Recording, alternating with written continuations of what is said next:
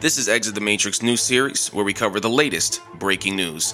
Follow us on IG at Matrix Podcast and send your questions and comments to us at exitthematrixpodcast@gmail.com. This is EMP Pulse and I'm Amin Drew-Law. I am here with my very good friend, National Poetry Champion, writer, and Exit the Matrix contributor, Pages Matan. Can we give it up for Pages Matan? Yeah. Introduce yourself, talk to the people.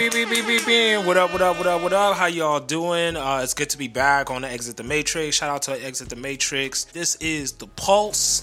You know what I'm saying? And we gonna give y'all, just a little bit of what's pulsating in the world right now. But you came up with the idea of EMP Pulse, so I just want to give you some love man. on that. Look, Shout out man. to you. My circle is full of killers, full man. of dopeness, full of killers, man. We all about, man. It's a community effort. You know what I'm saying?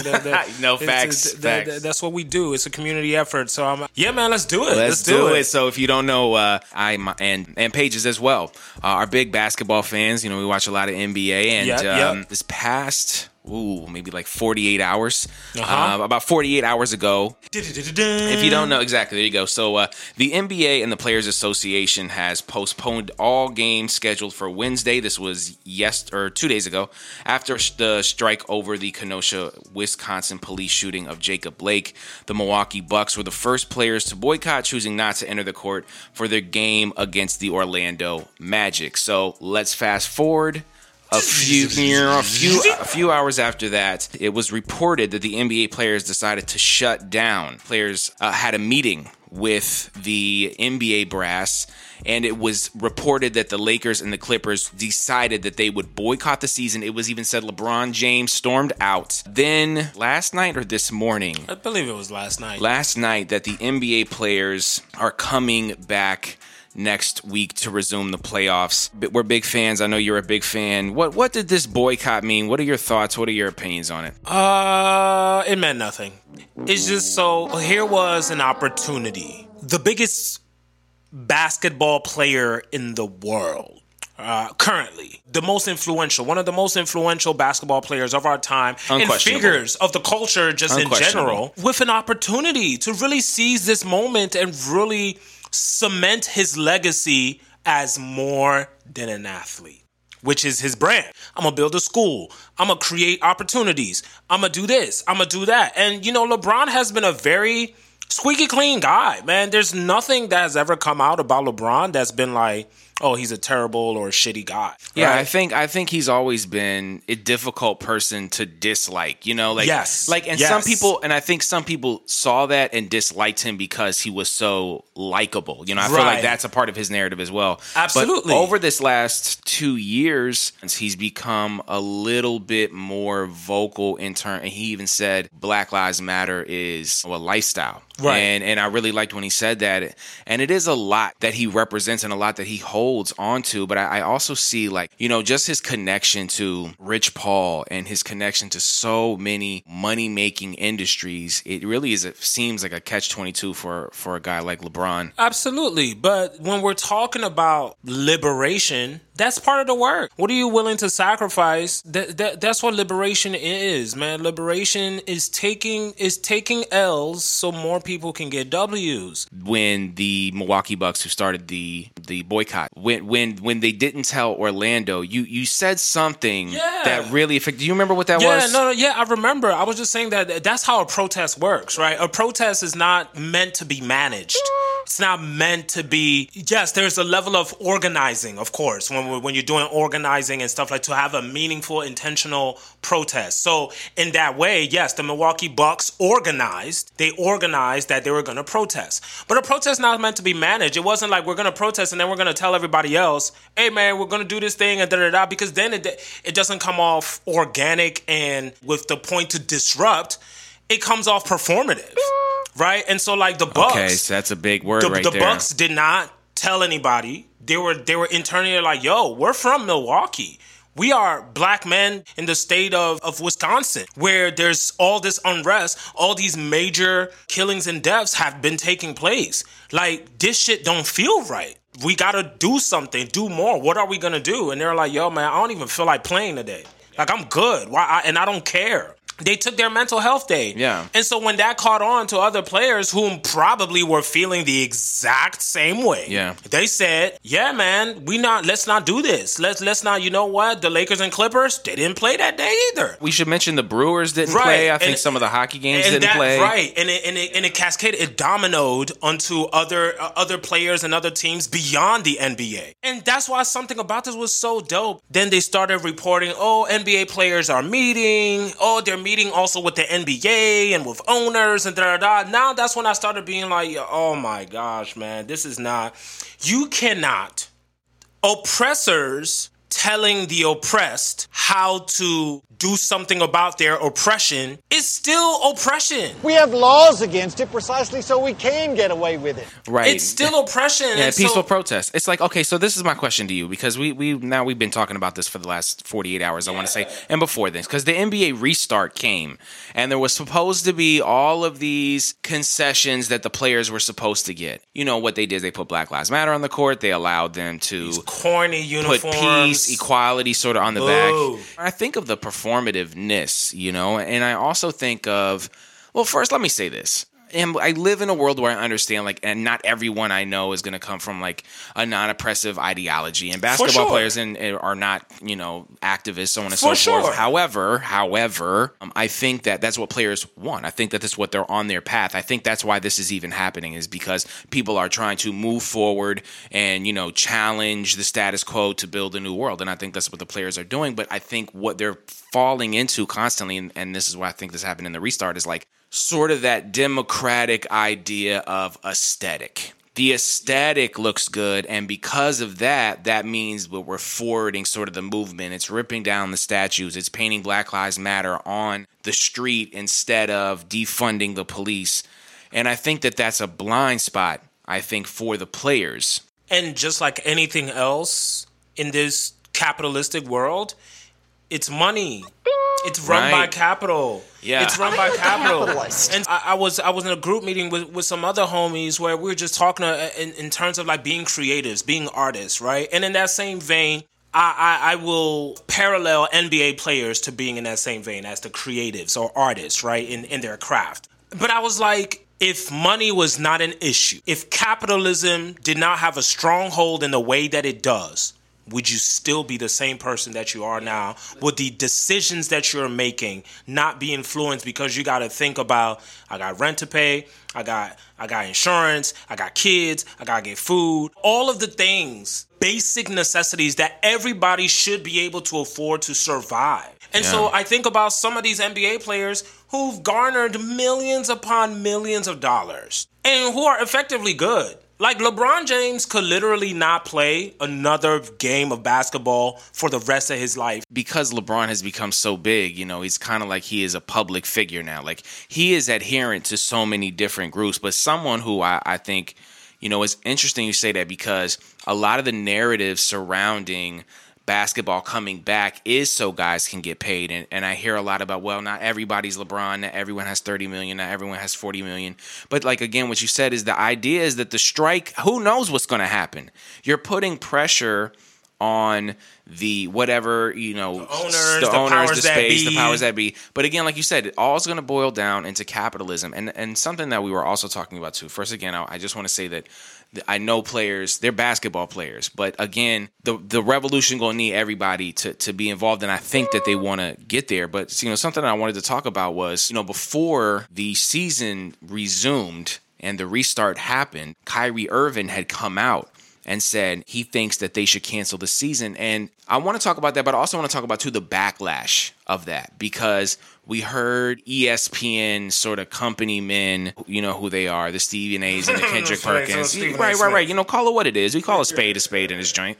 Sort of the how could he think that? How could he blah, blah, blah, blah, blah. And Kyrie is not the most perfect human being in this world. Kyrie has done and said some things. It's all right, bro. You need to sit down. Well, I just strongly dislike when people make uninformed statements that harm people, that are harmful, especially when you have a large platform. You don't read or you're not critically thinking. Don't do that. as far as the whole canceling the season thing, I mean, I was like, it was very interesting to see Kyrie definitely be like, oh, wow, you want to cancel the season. And he stuck by that. And I applauded that. I did. And I think he was right. Like, we should have canceled the season. The same way that we should have canceled everything that's going on. I think I don't want to be holier than thou in this space. You know what I mean? Like, first of all, we're both artists. I don't want to say we're starving artists. We're not starving artists, but we live in late stage capitalism, you know, and we have been existing in that for a long time. And this coronavirus has made everything worse. And what I'm saying is, I remember us just talking about grants and some of the things that these grants ask of us to do, and how many times where we turn down shows just because it is really an exploitative aspect, or they ask you to do something that's just against your own personal ethics, or just simply oppressive in general. I think people assume like we haven't given up a lot. I'm not talking about we in terms of me and you, but in just terms of the art community, in terms of so many communities and spaces out here. People are striking who have far less. So when I'm looking at the NBA players and I'm going, I see y'all out here. I see we talking money. I see everything works on money. But Muhammad Ali, everyone idolizes that guy. And you're rightfully so. He's a hero to so many people. But if you idolize him, why do you not try to emulate? You know, you're going to catch losses, like you said. I'm not going to force or try to impose on like what people, should or shouldn't do, right? Because at the end of the day, it's like the greatest reaction or action to something has to come internally. I could tell you all of the things. I could show you every path. I could open the doors for you. I can light every fire, everything, but you have to make the decision to walk through that door. You have to make the decision to take that path, and that comes from some type of internal thing that strikes you, where you come to the moment where it's like, it's not worth it. Where does that limit come for you? Where does that come for you? And wealth just makes it so much easier to continue to push the finish line further and further. You know what I'm saying? Yeah. And further and further, because capital in a lot of ways, capital, when we're talking about money specifically, is proximity to whiteness. And proximity to whiteness, if I can be as much as possible close to whiteness, then I will not be harmed by whiteness. I will be camouflaged. Because I'm so close to it, they won't think that I'm not. But no, bro. And how many times have we been shown and seen how much whiteness cannot be trusted, and how much whiteness will continue to deprive us? Constantly. Doesn't matter whether you LeBron. I mean, at the end, yeah, they might like LeBron James and he's great, he's a figure and woo. Class privilege is there as long as there's always an as long as. And as long as you know LeBron, you know your place. So it's like, you know what I'm saying? Like, so I'm not interested in that. I'm like, yo, bro, where does that finish line finally stop moving? It's like the idea of like virtue signaling versus like real direct change. You know what I mean? It's like, we should do this thing, and it's like, okay, but be the change you want to see. It's a difficult like dichotomy. It's a difficult path to walk. It is. It's all hard for us to like complicated, and I get it. Right. I'm just holding space for that. Of course, I'm agreeing with everything you're saying. Though. For sure, people are going to take real losses. You're gonna have to, because that's what it's gonna take. Speaking of real losses, this is breaking news, by the way. You know, this is EMP Pulse. We're breaking the news. So the NBA Employees Association, I'm not sure if that's what they call it, but the Association of Employees for the NBA released a statement today. I'm not going to read the whole thing, but this is an excerpt from it. As members of the NBA family, we stand with our players, our fans, and communities. Today, a number of us are choosing to take a step back from our day jobs to process, to listen, to think, to learn, to reflect, and to heal. We support everything our players are fighting for, and we must send the message that we will be with them in everything they represent. They are currently striking for the week. I think the situation is fluid at the moment. You know, bro, I think a lot of people out here really struggling, man. And I think we look to, the athletes, especially because they're kind of like, look at me now. Again, I think that they're on the journey, bro. But just hearing and seeing the NBA employees making that statement, I think it is just a larger conversation of, what does a strike look like? What should it look like? And where are we going to be at, man? What are your thoughts, man, just on where we move forward, bro? Here's the thing, man. Like, a boycott versus a strike, right? A boycott is you're actively divesting monetary support. That's what a boycott is. Striking is you are taking away space from a thing. And so if the larger conversation is this whole end racism, Black Lives Matter, yes, one of the steps is we not going to work today. We not going to work. Right. We need to take a step back. But there's still another different type of work that has to happen. Okay, cool. We're going to step away from NBA work, which our work here is only fulfilling the pockets of these white owners. Right. What's the other work that's being done outside of that? And that's in every facet, right? If you are going to be somebody who wants to live in ethical alignment, that means that you have to now negotiate every single part of your life, that every little privilege that you've gotten, everything that has allowed you to be in the spaces and to work and so all of that has to come into question. And so for me, it's like, even for these NBA players, when we're talking about these people who, the reason why so many people tend to gravitate towards them is because for a lot of, particularly black players, they're often players who come from nothing, the whole nothing to something story. That's all you know of, and that's been something that's been so usurped in how they are being essentially coerced. Or co-opted, at least. Or co-opted at the very least. At the worst, coerced, at the very least, co-opted. Into this, the nothing to something. If you work hard. It reminds me of the Allen Iverson change. It was like, okay, we want suits and ties. And then when Iverson came in and they realized the impact that he had in the game, then they were like, oh, okay, yeah, we'll completely invest in rap music. And now look at the NBA is as popular as it is for fashion as it is on the court. You know what I mean? So many things grew because they basically just said, okay, well, listen to the players. Again, commodifying. And for us, then, it is hard then for me to believe, and which is also a mechanism of white supremacy and whiteness, to tell you, the oppressed, that you have no power. When literally everything in this world runs off of anti-blackness and runs off of the creations, the cultures, the things that have been popularized and made by black people. So again, I applaud the NBA employees for doing what they're doing. All I'm saying is there's more work that needs to be done. The same way that us as artists or poets in particular, when it's like it's the work you do on stage, but it's also it's deeper than that in terms of the work that you do off stage. Yeah. And I think it's difficult too, man, because it just in terms of problematic faves, like, okay, we have problematic faves. Like, there is no ethical consumption in late stage capitalism. You know what I'm saying? Because, I watch the UFC and they basically have a straight up, they do have a straight up Trump supporter as like their freaking president. I understand that there's space out here for different things, but you're right, man. Ethical alignment, that's a great way to put it. I think of the idea of real-time silent work, every single day, like being in that space. And I just wanted to finish on this, bro. I appreciate you so much as always. Just like I remember, I want to read a story real quickly here. And I think we'll close on this.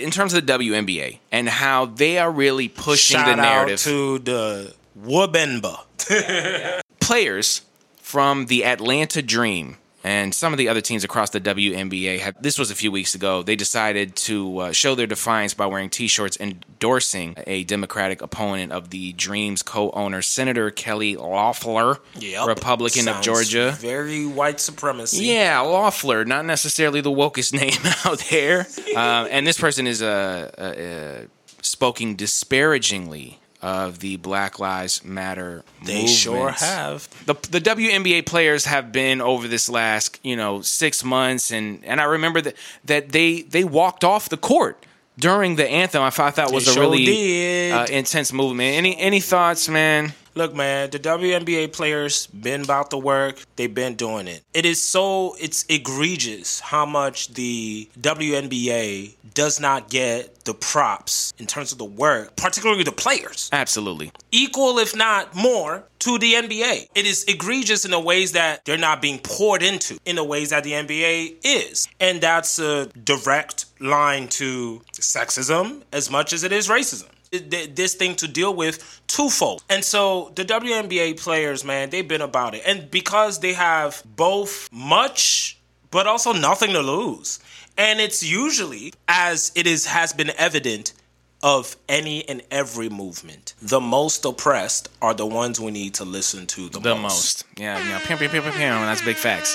And then it's something interesting too, man. I mean, when the NBA players decided to go on strike, the WNBA was like, yeah, bet, we with it. I mean, hands down, I didn't even have no discussion. It was already, and I feel like their network is so ready. How long y'all want to do it for forever? We down. How long? And they said no, 18 hours. Yeah, no, but shout out to the WNBA, man, and shout out. I know, they wore T-shirts with bullet holes in the back. I know that they're trying to continue to push the narrative, and I just want to make sure that while also trying to go to work. Yeah, man. Nah, big facts again. It's like the players gonna lose money. Well, you just said. I mean, the WNBA players make 90% less. So I mean, they're doing more with less. That's why I don't want to be hearing about the NBA players. Oh, what about the money? What about the money? What about capitalism? It's like, you know what? They'll work it. Who are they gonna get to play? No LeBron, no Kawhi. Those guys are the biggest. No Giannis. I mean, those are the biggest guys. Those are the NBA. And that's what I'm saying. Putting the leverage on them. You gonna watch the game with Chris Middleton and you need to stop with the 17th string dude. No, I don't want to watch that. You gonna watch that? Don't speak ill of the Wizards, man. They're an up-and-coming team. You know what I'm saying? But as you said, man, it's like they're doing so much more with way less. And it's not even the end of it. So there's still, again, more work to be done outside of the bubble and outside of that. So much more work to be done. But they are utilizing their platform to the furthest reaches. I mean, owner of the team is being boycotted or there's a strike against them. I mean, imagine walking in, if you had your job, you know what I'm saying, and it was... You worked at Chick-fil-A and you walked in there with, you know what I'm saying, like a rainbow T-shirt. Fuck Chick-fil-A. Yeah, right. Like, or a shirt that said fuck Chick-fil-A. I mean, that's a huge risk. And I want to, again, it's a little further on the chain of escalation than just, taking a knee and things like that. But shout out to everyone trying to protest. I have one more question for you before we go. Are we done with the NBA watching it this season? Look, man. Are we still thinking about it? I'm not as excited for it anymore. I'll say that. When the NBA first came back, it was like on some like, all right, we'll have some reprieve. And again, they shouldn't be working. Just same way that nobody should be working. And this coronavirus and all the bullshit that's happening. Such a microcosm. But that part of you that's like, a small moment of reprieve, a little entertainment, something to take my mind off this pandemic and the bullshit that's going on. Okay, I'll watch. And that's the part that really made me gravitate back to the NBA. The camaraderie that it kind of brings both online and offline. The storyline. Especially to go back so soon. To go back to the bullshit. In 3 days, hours, man. Like, y'all, literally the next day. So y'all just wanted a day off. Y'all could have just said, man, I just don't want to play today. The optics instead of trying to call it a active strike and fuck all this shit. We fuck the NBA and fuck the owners. We just They took a personal day. Y'all took this was PTO. It makes all of this just so much less exciting. Shout out to you. Do you have anything you want to say in terms of your personals? Thank y'all so much for having me again. I know that's just like such a weird way to end it. No. Yeah, I just want to say, like, you're just a regular contributor. I'm just a regular contributor, man. I just wanted to know if you wanted to plug anything. Yeah, man. I don't got too much, man. I just want to say, man, support liberation, y'all. That's all I'm gonna tell y'all. Do the work to be ethically aligned in everything that you do, and for liberation. That's all I'm gonna say to that. But you can find me Pages Matam, PagesMatam. I got a website, I got social media, Pages of LE, PagesOFLE. Bet. Thank y'all so much. This is EMP Pulse, and we out.